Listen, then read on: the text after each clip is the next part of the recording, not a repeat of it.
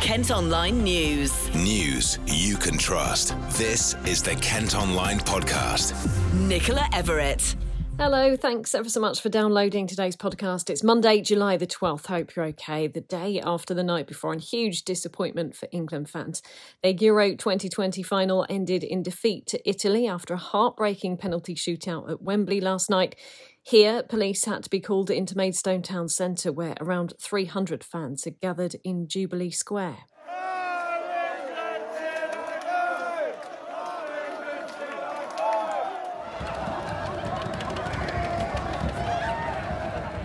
Flares were set off and some people could be seen confronting officers who'd formed into lines in the high street. It's said to have taken around an hour to clear the area.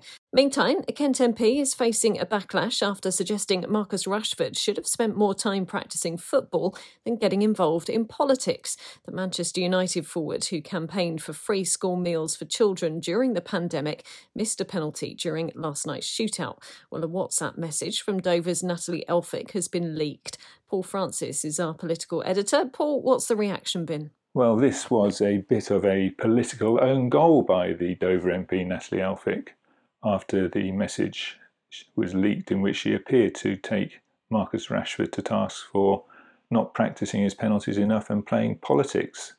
And had he practised his penalties, then the outcome might have been different. Now, this was a reference to the campaign led by Marcus Rashford to get free school meals for every child during the COVID lockdown period.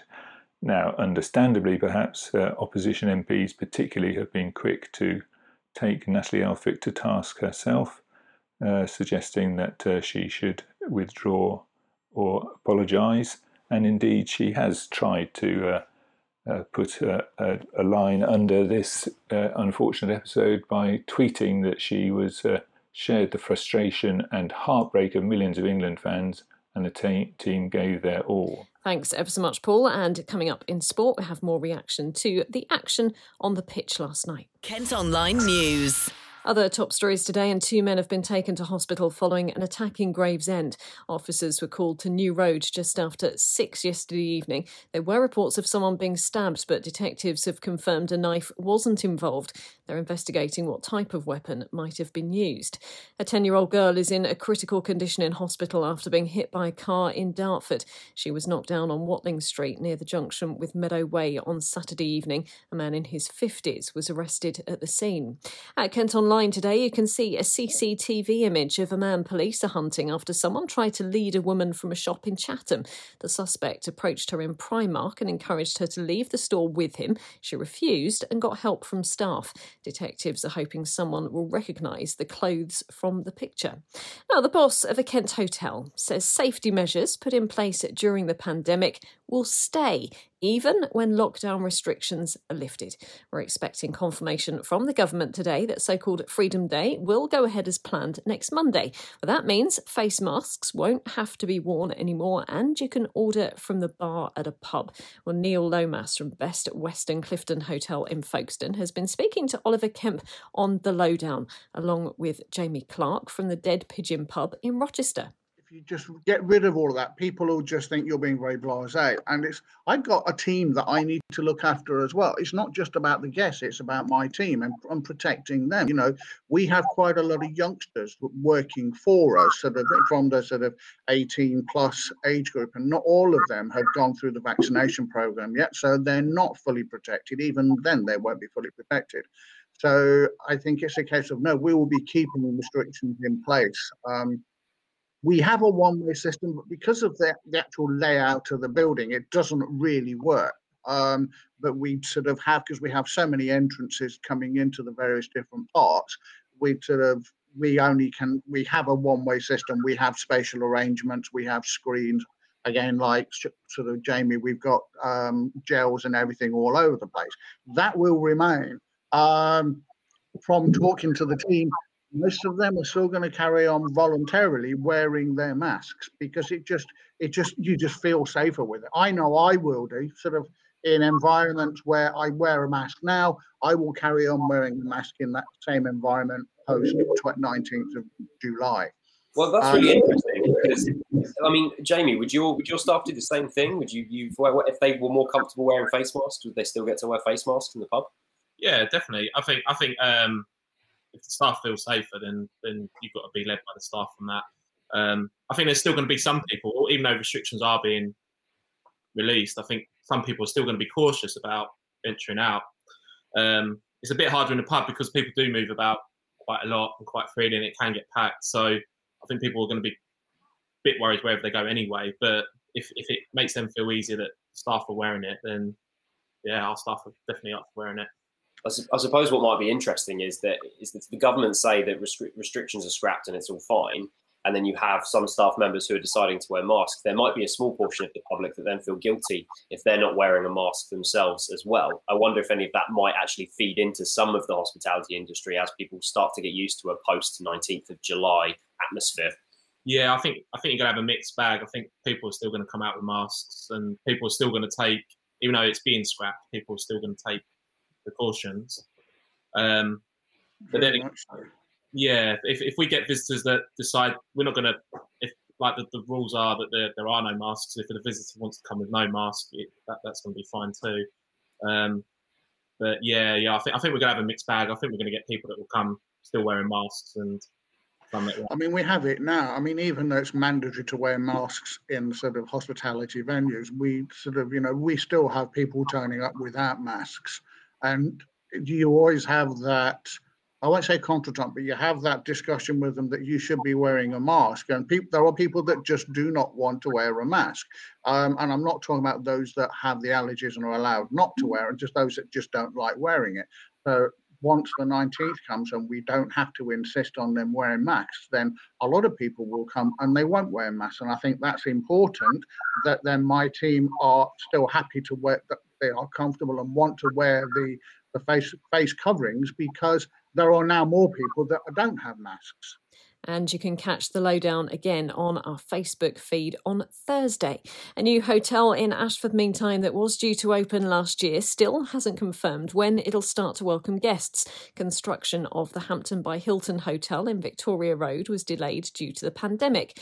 Bookings are now available online from August the 23rd, but bosses still won't officially announce a date. Kent Online reports. There's a warning heavy rain could cause some travel disruption and flooding in Kent today. A yellow weather alert is in force until midnight with a risk of thunderstorms and power cuts. The Met Office say more than 60 millimetres could fall within a few hours in some areas. A Canterbury woman says the smell from a communal bin outside her home is so bad she's reluctant to open her windows. Rachel Randall lives in a ground floor flat on Tennyson Avenue. She's complained about the rubbish, which is attracting vermin. The council blame fly tipping and say they're trying to resolve the issue.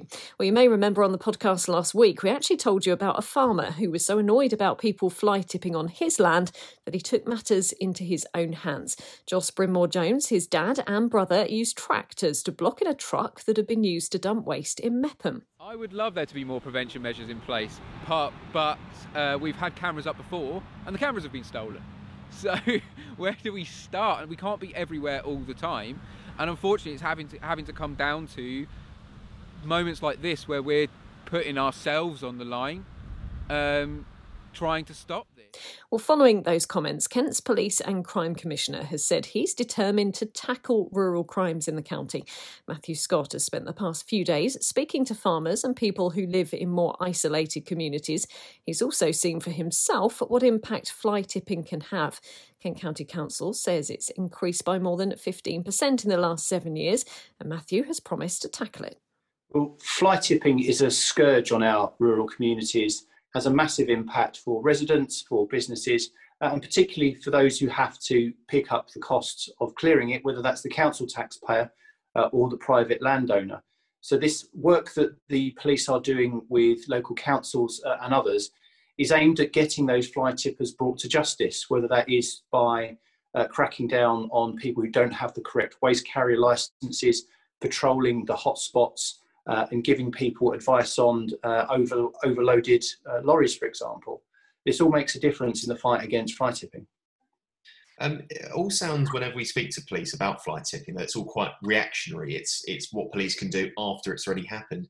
Is there anything you can tell our viewers in terms of stopping the fly tipping happening in the first place? Is there any plan to tackle that? One of the things that we were doing yesterday as part of Operation Assist was proactively targeting vehicles perhaps believed to be involved in fly tipping, but also carrying out checks on waste carriers to make sure they've got the relevant paperwork, because often there are a number of different types of vehicles who could be involved in fly tipping. We saw people given words of advice, people who have had their vehicles taken away as a result of the activity that we did yesterday. So there is proactive work going on, and I'm pleased to say there'll be a lot more coming during the weeks and months ahead. It is a challenge because obviously some more isolated communities do feel the impact of fly tipping, but I'm pleased to say that local authorities in Kent are really proactive at looking at their hotspots for fly tipping, putting up CCTV and working with the police and other agencies to try and crack down on it. I don't think very much is going to change unless people really go to prison. I don't think that a fine or seizure of a vehicle will necessarily deter people who are organised in what they do. So yes, we need to work with local authorities to make sure that people are prosecuted and that they go to prison for what they're doing to our communities.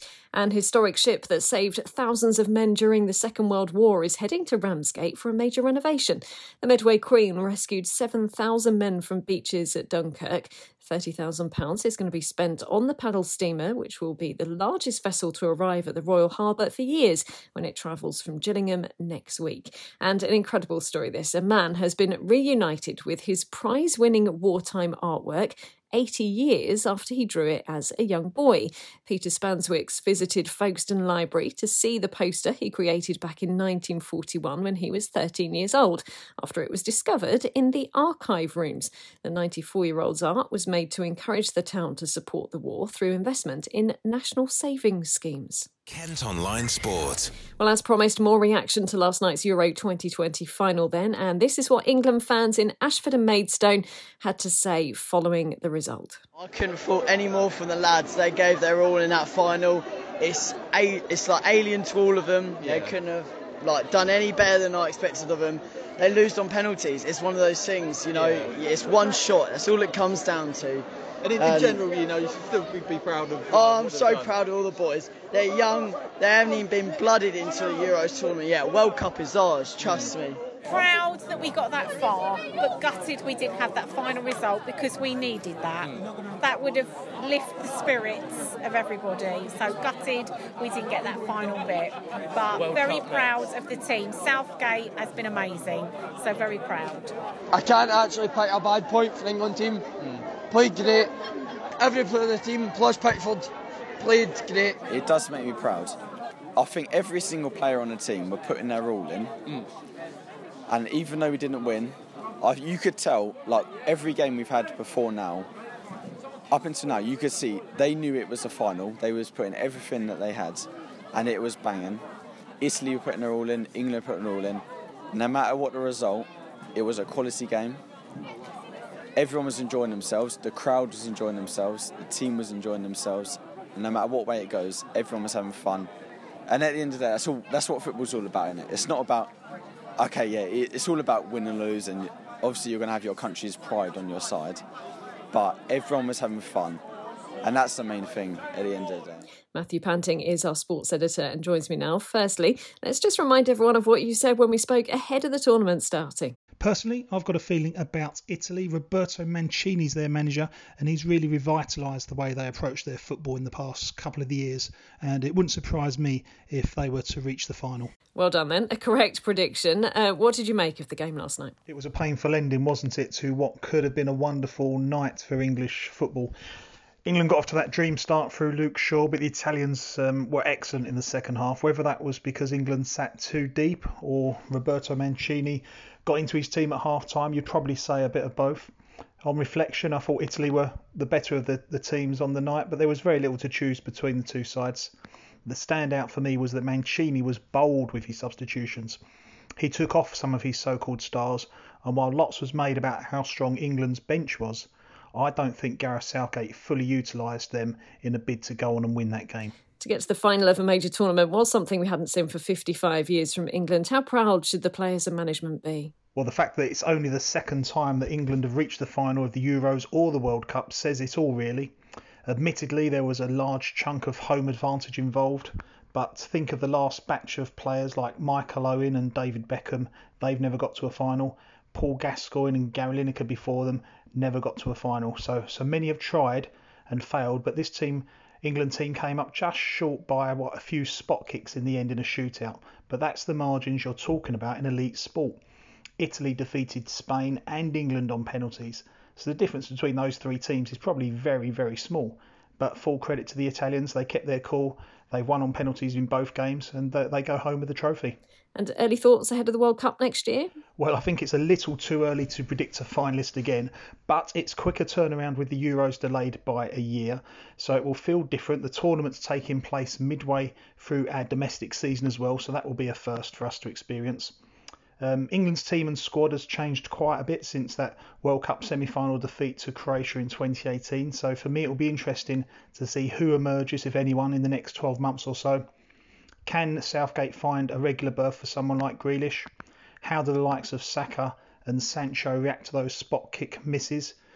Let's see, it's going to be an interesting countdown to that. I think the country will certainly look forward to it, and it might galvanise everyone the same way that the last few weeks have as well. Matthew, thanks ever so much. Ahead of the Open Golf Tournament starting in Sandwich later this week, police say they'll be stepping up patrols in the area.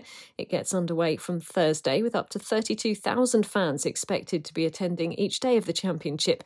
We're told a large number of trained and specialist officers will be there to keep people safe. As far as the players are concerned, two-time Masters winner Bubba Watson's the latest golfer to pull out due to coronavirus issues. The American's been identified as a close contact of someone who has COVID-19. Reigning Masters champion Hideki Matsuyama has also withdrawn after testing positive over a week ago. He's not showing any symptoms. And in cricket, Kent's T20 Blast squad has been forced to isolate after a player tested positive for COVID. They're having to use a fresh team for their county championship match against Sussex, which started yesterday. Heino Kuhn is captaining the side at Canterbury. Well, that's all for today. Thanks ever so much for listening. Don't forget to follow us on Facebook, Twitter and Instagram. Plus, you can subscribe to the IM News app. That's going to give you access to all KM Group newspapers. Just head to subsaver.co.uk. News you can trust. This is the Kent Online Podcast.